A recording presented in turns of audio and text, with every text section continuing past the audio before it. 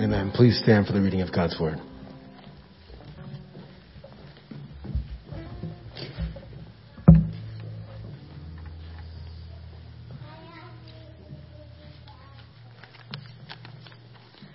Isaiah chapter 26, verses 1 through 12. In that day, this song will be sung in the land of Judah.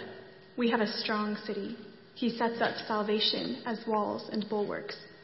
Open the gates, that the righteous nation that keeps faith may enter in. You keep him in perfect peace, whose mind is stayed on you, because he trusts in you. Trust in the Lord forever, for the Lord God is an everlasting rock. For he has humbled the inhabitants of the height, the lofty city.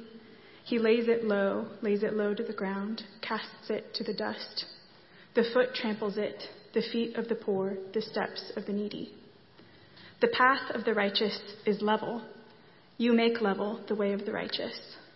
In the path of your judgments, O Lord, we wait for you. Your name and remembrance are the desire of our soul. My soul yearns for you in the night. My spirit within me earnestly seeks you. For when your judgments are in the earth, the inhabitants of the world learn righteousness. If favor is shown to the wicked, he does not learn righteousness. In the land of uprightness, he deals corruptly and does not see the majesty of the Lord. O Lord, your hand is lifted up, but they do not see it. Let them see your zeal for your people and be ashamed. Let the fire for your adversaries consume them. O Lord, you will ordain peace for us, for you have indeed done for us all our works. This is the word of the Lord.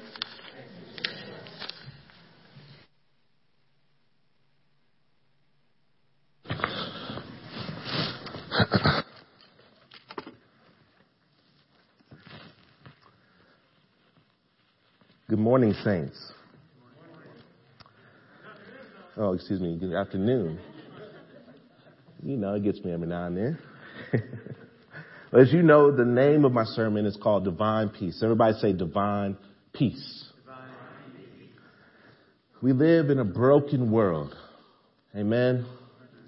We live in a broken world. We all know this way too well.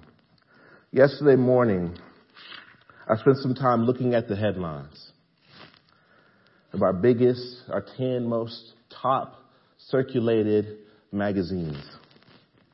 Here's what they said. Wall Street Journal. U.S. COVID-19 deaths surpass 281,000. Stay-at-home orders extended in California. New York Times says, the elderly versus essential workers, who gets the vaccine first?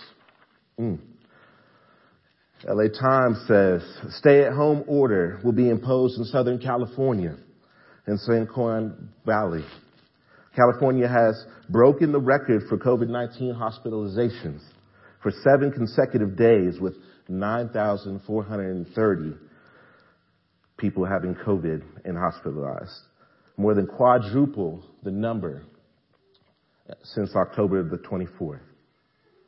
The New York Post says that an executive was busted for sex trafficking and he was a probing pedophile. The Chicago Tribune says ex-state senator who pleaded guilty for political corruption dies of COVID-19.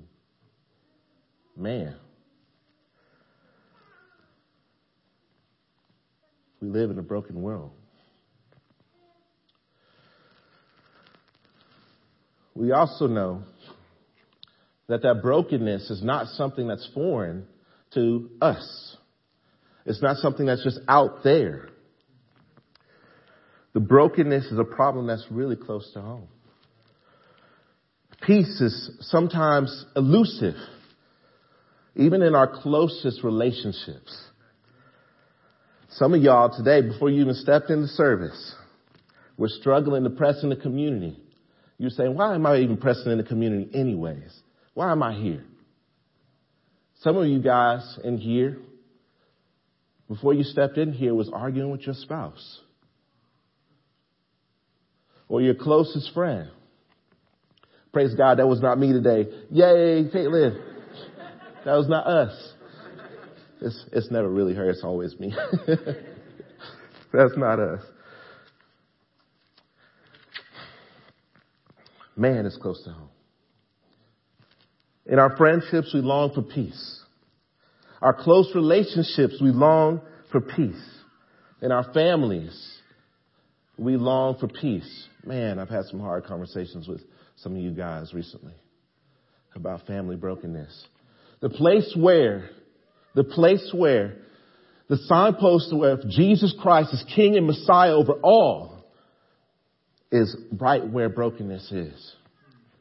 Right in our families. Man, we long for peace.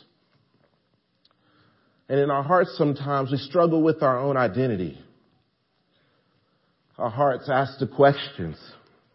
Did Jesus really die for me? Does Jesus really love me and my friends? I'm too big of a failure.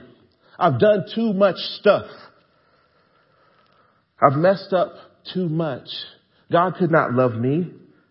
Nobody has stuck around. Nobody likes me. I'm not attractive enough. My body just doesn't work right. God, do you love the unattractive and broken? Should I keep going? About a couple months ago, my father went into the ICU, and one of my prayers was like, God, do you hear my prayer? We almost lost him twice. We almost lost him. God, do you hear my prayer? It's been a month. He's been in the ICU by himself. He's asking you. He's praying to you. God, do you hear him? Some of y'all are praying really big prayers right now.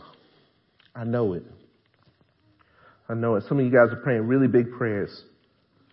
The spiritually seeking in this room and the faithful are praying really big prayers. Some seemingly unanswered and some answered.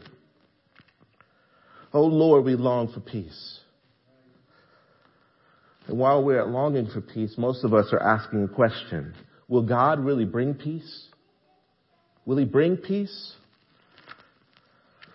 And when we look at this passage, thanks be to God that the answer to that question is an emphatic yes. Can we say yes? Yes. God is saying yes to the answer. Will God give us peace? And here's how. Let's look at the passage. Verses 1 through 4 read like this. In that day, this song will be sung in the land of Judah. We have a strong city. He sets up salvation as walls and bulwarks.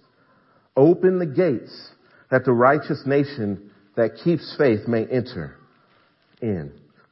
You keep him in perfect peace whose mind is stayed on you because he trusts in you. Trust in the Lord forever, for the Lord God is an everlasting rock. Isaiah begins this song with God's strong city, which is anchored by none other than God. The strong city is the city of God. Oh man, if some of y'all could just see what I'm seeing at the end of the sermon, I hope you see it. But the strong city is the city of God, where God's people and God dwell. God himself sets up this salvation like walls and defensive walls. Guys, look at verse 1 again. Look at verse 1. He sets up walls and bulwarks. I love this. It's like a double thing. Like walls and then walls. Double walls. I love it. I had this thought in my head. If you are somebody who loves hoops, oh man, it just made me think about this in a really interesting way this week. So, I don't know if you guys know who Yao Ming is and if you know who Shaq is, but these brothers is big. Them dudes is big. It's like a dude with weak bounce. You know what bounce is? Like can't jump, like jump. You know what I'm saying? A dude with weak bounce is going to try to come through the lane and put the hammer on Yao Ming and Shaq at the same time. That's the kind of walls you have set up for you. Man, that's a strong wall. Man. If you're not a hooper, maybe this will make more sense to you. It's like the time in which you were a little kid. Imagine yourself as a little kid. And you go outside only to find out it's a cold day. Only to find out that you're not really cold. Because your parents put on multiple layers. And you look around and you're like, oh yeah, I can play now. My son is funny. Whenever he walks around and he steps outside, if he's cold, he'll let you know. But if he's not cold or something like that, he'll go, yay, and start running around. Guys, that's the joy we can have in Jesus. Man, that's the joy we can have. And that's the strong city that we have in Jesus. Verse 2 states the entrance qualifications, though. Sounds like a dope city to be in, right? Well protected. God is there with you. But how do you get in? And who gets in? Well, the answer to the first question is the righteous. Who are these righteous? Well, theologians agree. It is the universal people of God. And it can only mean those who are right with God or righteous. Okay? For much of the rest of the chapter explains this, right? You cannot enter in God's righteous city on your own merits. And we know this if we just skip a couple pages and go down and look at salvation history, right? Israel as a nation failed often. Instead of choosing the God who loves them, they worshiped the creation and idolized those things such that God said, you know what? I'm going to let all peoples in on this good, strong city that I have. It is through God that we have access to this city. And it's through the death of Jesus Christ on the cross to save sinners that we have access to this salvation. Not because he deserved death. Not because he didn't deserve righteousness. But those who required righteousness to enter into the gate of the strong city needed a way. And it is pure grace, a gift of salvation, offered to the righteous nation, the true Israel, through him who has the keys to the city. If you look at Revelations chapter 5, verses 9 through 10, people are asking, who has the keys? Who has the scroll? Who's worthy? Who's worthy? And guess who shows up? Yes, everybody say Jesus. Jesus shows up. He is able to open the scroll. Amen. Glory to God. Verse 3 also points us to where we get our peace from.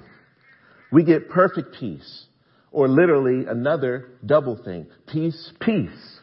I love that again. It's like when you're with your homeboys and you're like, yo, for real, for real? You mean we got that for real, for real? And it's like, yeah, peace, peace. Man. Because he, meaning you, trusts in you. How do you get this? A mind that has stayed on God. A mind that has stayed on God. I confess, one of my weakest disciplines is scripture memory. Man, I wish I was better at it. Me and Troy are getting it right now, though. Me and Troy, man, me and you are, getting after it. It's awesome. But I want us to think about this verse a little bit differently. Verse 3 says, You keep him in perfect peace whose mind is stayed on you because he trusts in you. But this is more than just like an intellect thing. This is a whole way of being. And we're going to talk more about that in verse 8. But I just want you to get that before we keep going. That this theme that is going on right here is pointing us to something that's very valuable and important. That God empowers everything.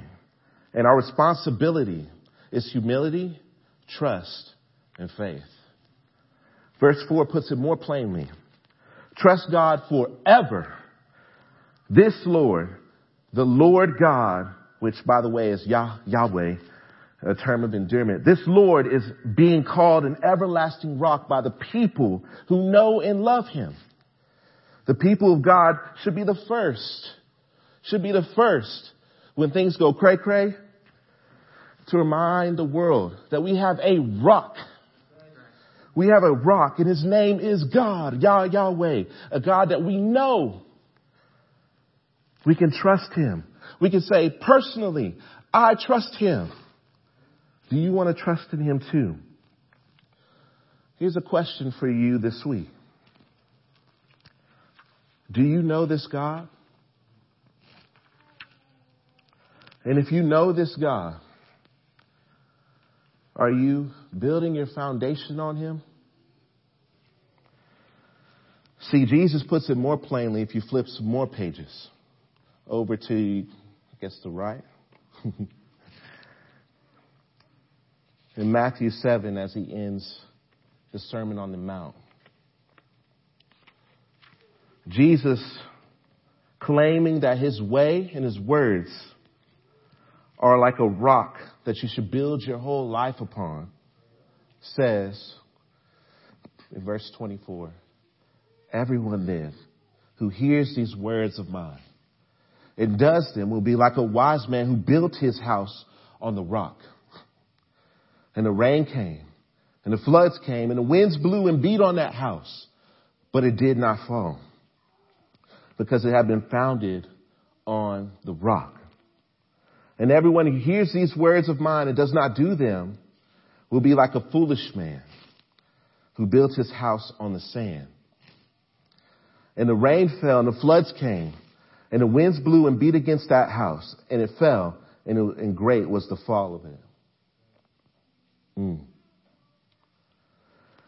Listen, if you are recognizing today, as I speak these words, that your house is getting beat up, maybe that is not that you don't have faith.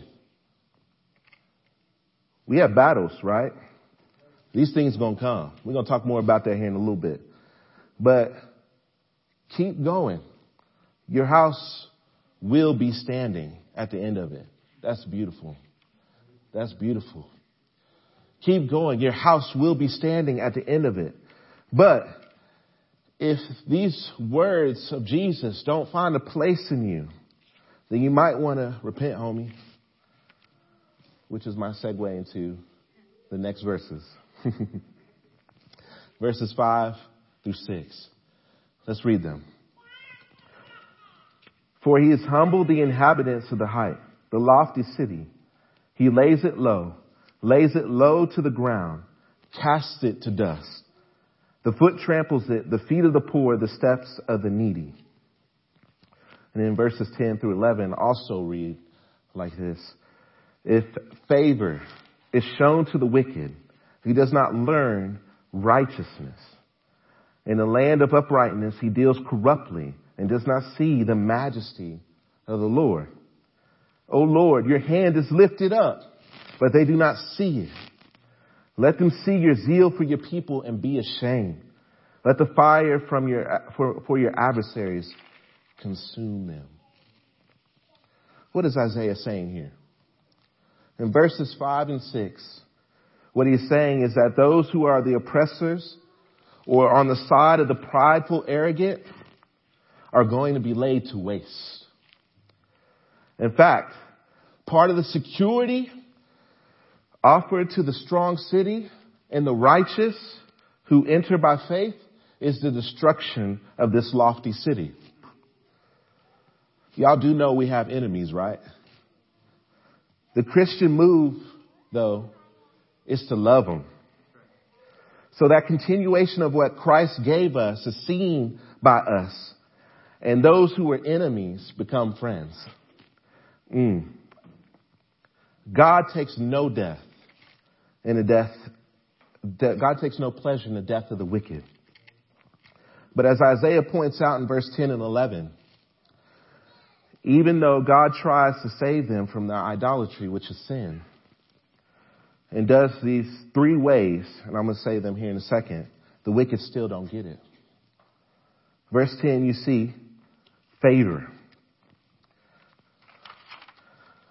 Favor is shown to the wicked, but he still doesn't learn righteousness. Man, can you imagine that? God gives favor to you this whole time, and yet we still don't get righteousness. Sounds about right. Verse 11 says that even though God tries to get them to leave their idolatry, which is sin, and he lifts up his hand and says like, yo, Aki, I'm here. I have the way. And yet people still don't learn righteousness. The last way is that God gives a land, sometimes a season of fruitfulness and understanding. And yet, sometimes the world still does not understand. The question then arises, in God's judgments of the world, can there be another way? Can there be another way? Can there ever be true peace if there are people who still war against the will of God? And unfortunately, the answer is no. Fortunately, the answer is no. There cannot be a world of peace where there are people who are still not submitted to the will of God. The fire cannot be subsided. The fire that is for the adversaries in verse 11 cannot be subsided from those people, because if God justifies the sinner, then he's not a good God. If he justifies the wicked, he is an unjust God. This is not for play, right? Even Jesus in the garden asked, can there be another way? Can there be another way? But not my will, your will, God. And what was God's will? That God would crush Jesus so that salvation could come to sinners. And that Romans 5:8 and 5:10 would be true. That while we were still enemies and sinners, Christ died for us. Thanks be to God that Jesus was sent for us. There's a battle going on. The Lord will win. And his people's part in the battle is only to trample the death left by his victory. You guys see this in verse 6? Turn with me to verse 6. The foot tramples it, the feet of the poor, the steps of the needy.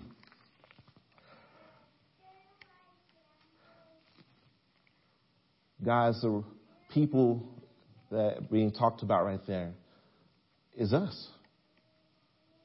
It's the people of God. It's the poor and oppressed. The very people who are being trampled on are the very people who are going to walk in the trampled city.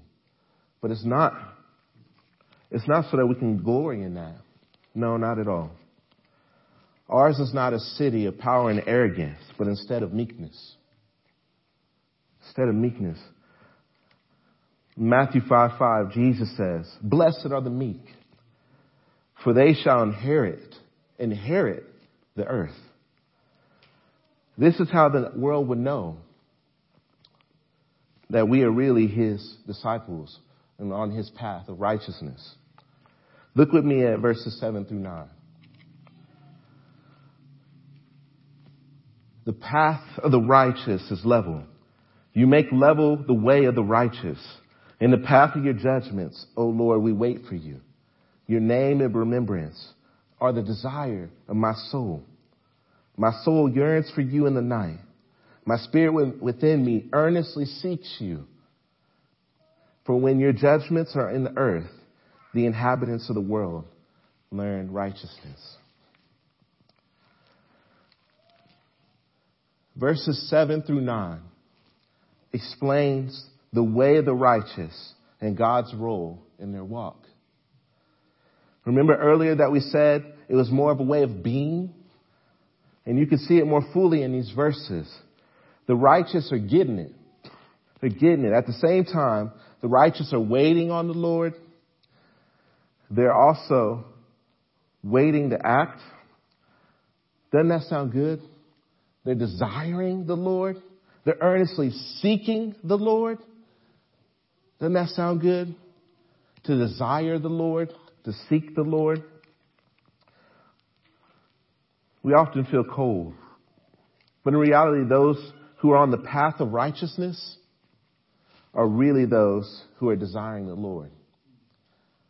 Has it felt cold recently in your walk, in your day-to-day living with God? Does it feel cold sometimes? But did you keep pressing in? Did you keep waiting? Did you keep desiring His name?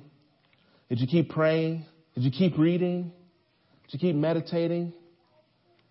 Then you, my friend, are you the one that's in this verse desiring the Lord?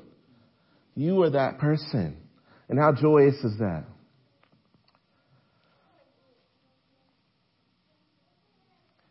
Here's a small side note. J.A. Martner, an Old Testament scholar, points out what these judgments could possibly mean in two ways. If you look at these verses, they're kind of, the word judgments are kind of like two sides of the same coin. Martner explains that judgments are either the law of God as obeyed by His people, or moral disciplines of God as accepted and endured. Let me say that one more time. Judgments are either the law of God as obeyed by His people, or moral disciplines of God as accepted and endured. Either way, this is a different way of thinking and being, such that the righteous accepts God's discipline and ordering of life. This is a beautiful thing. Don't you want to accept God's way? Don't you want to accept His ordering of life? Yeah. Well, this is what the righteous does in these verses. They hold fast to Him in expectation. They steadfastly keep His laws. But here's the kicker. This is where we're about to go. And I really hope this is driven home for some of us. That they know, without a shadow of a doubt, they know that their path is God ordained. They are very God dependent. Which is why verse 12 is so glorious. Let's read it. O Lord, you will ordain peace for us, for you have indeed done for us all our works. Family, this whole message has been talking about the righteous, how they enter the city, whose strong city it is, who keeps them. This is all about God. Everybody say all about God. All about God. Everybody say all about Jesus. All about Jesus. And Isaiah has been pointing us to Him to see that if the people of the world, the unconverted, could see through us a beautiful picture of what it could mean to be a people of peace. See, if we are of such bad a state, how can we be saved? How does a righteous nation come to be? It is obvious that it's the same Lord who ordains these life experiences that we talked about in verses 8 through 9, who ordains our entrance into the strong city. The peace that is necessary for entrance into the strong city was given to us through Jesus Christ. When you break down this verse 12, it means what it says, actually. God made peace our portion. All the works that are needed to overcome such wickedness in our heart and in our world is done by God. All of it is through God. God is going to heal every wound. God is going to fix every brokenness. Everything that we mentioned at the beginning of the sermon will be fixed by God. Peace will come through him. My question today for you is, do you believe this? Do you believe this? Do you believe that God is going to give you peace? Because God will. He ordains it so. So hold on by faith. The faithful are really entering in the gates, guys. You guys are entering in right now, the gates, and you will. We're waiting on Jesus' return.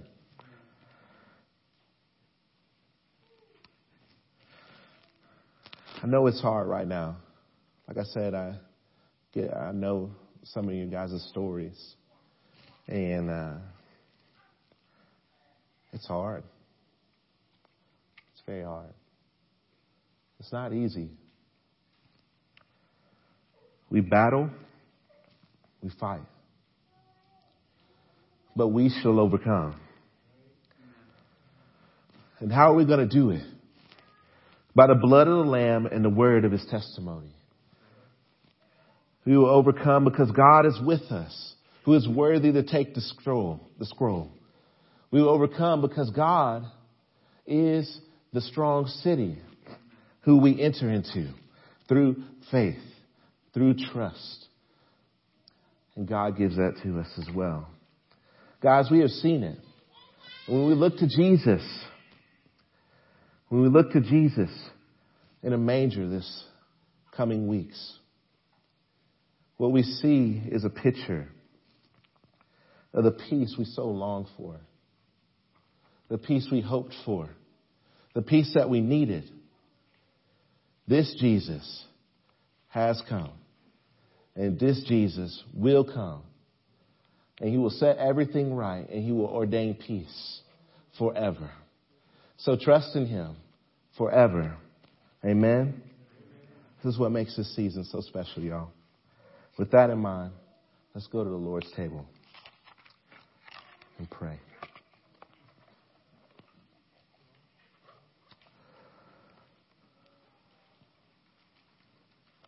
Father, the message is simple. The wicked don't inherit the kingdom. The righteous do. So, Lord, right now I pray for anybody that doesn't know you, Lord, that they would repent and give their life to you. Lord, they wouldn't play games, wouldn't leave here without doing so, but they would really, really give their heart to you. The message is also simple, that the strong city is where you dwell, and your people can enter in only through your terms. And Father, I pray that the strong city would protect your people from now and forever. And Lord, we would trust you. You are God that we know forever and ever.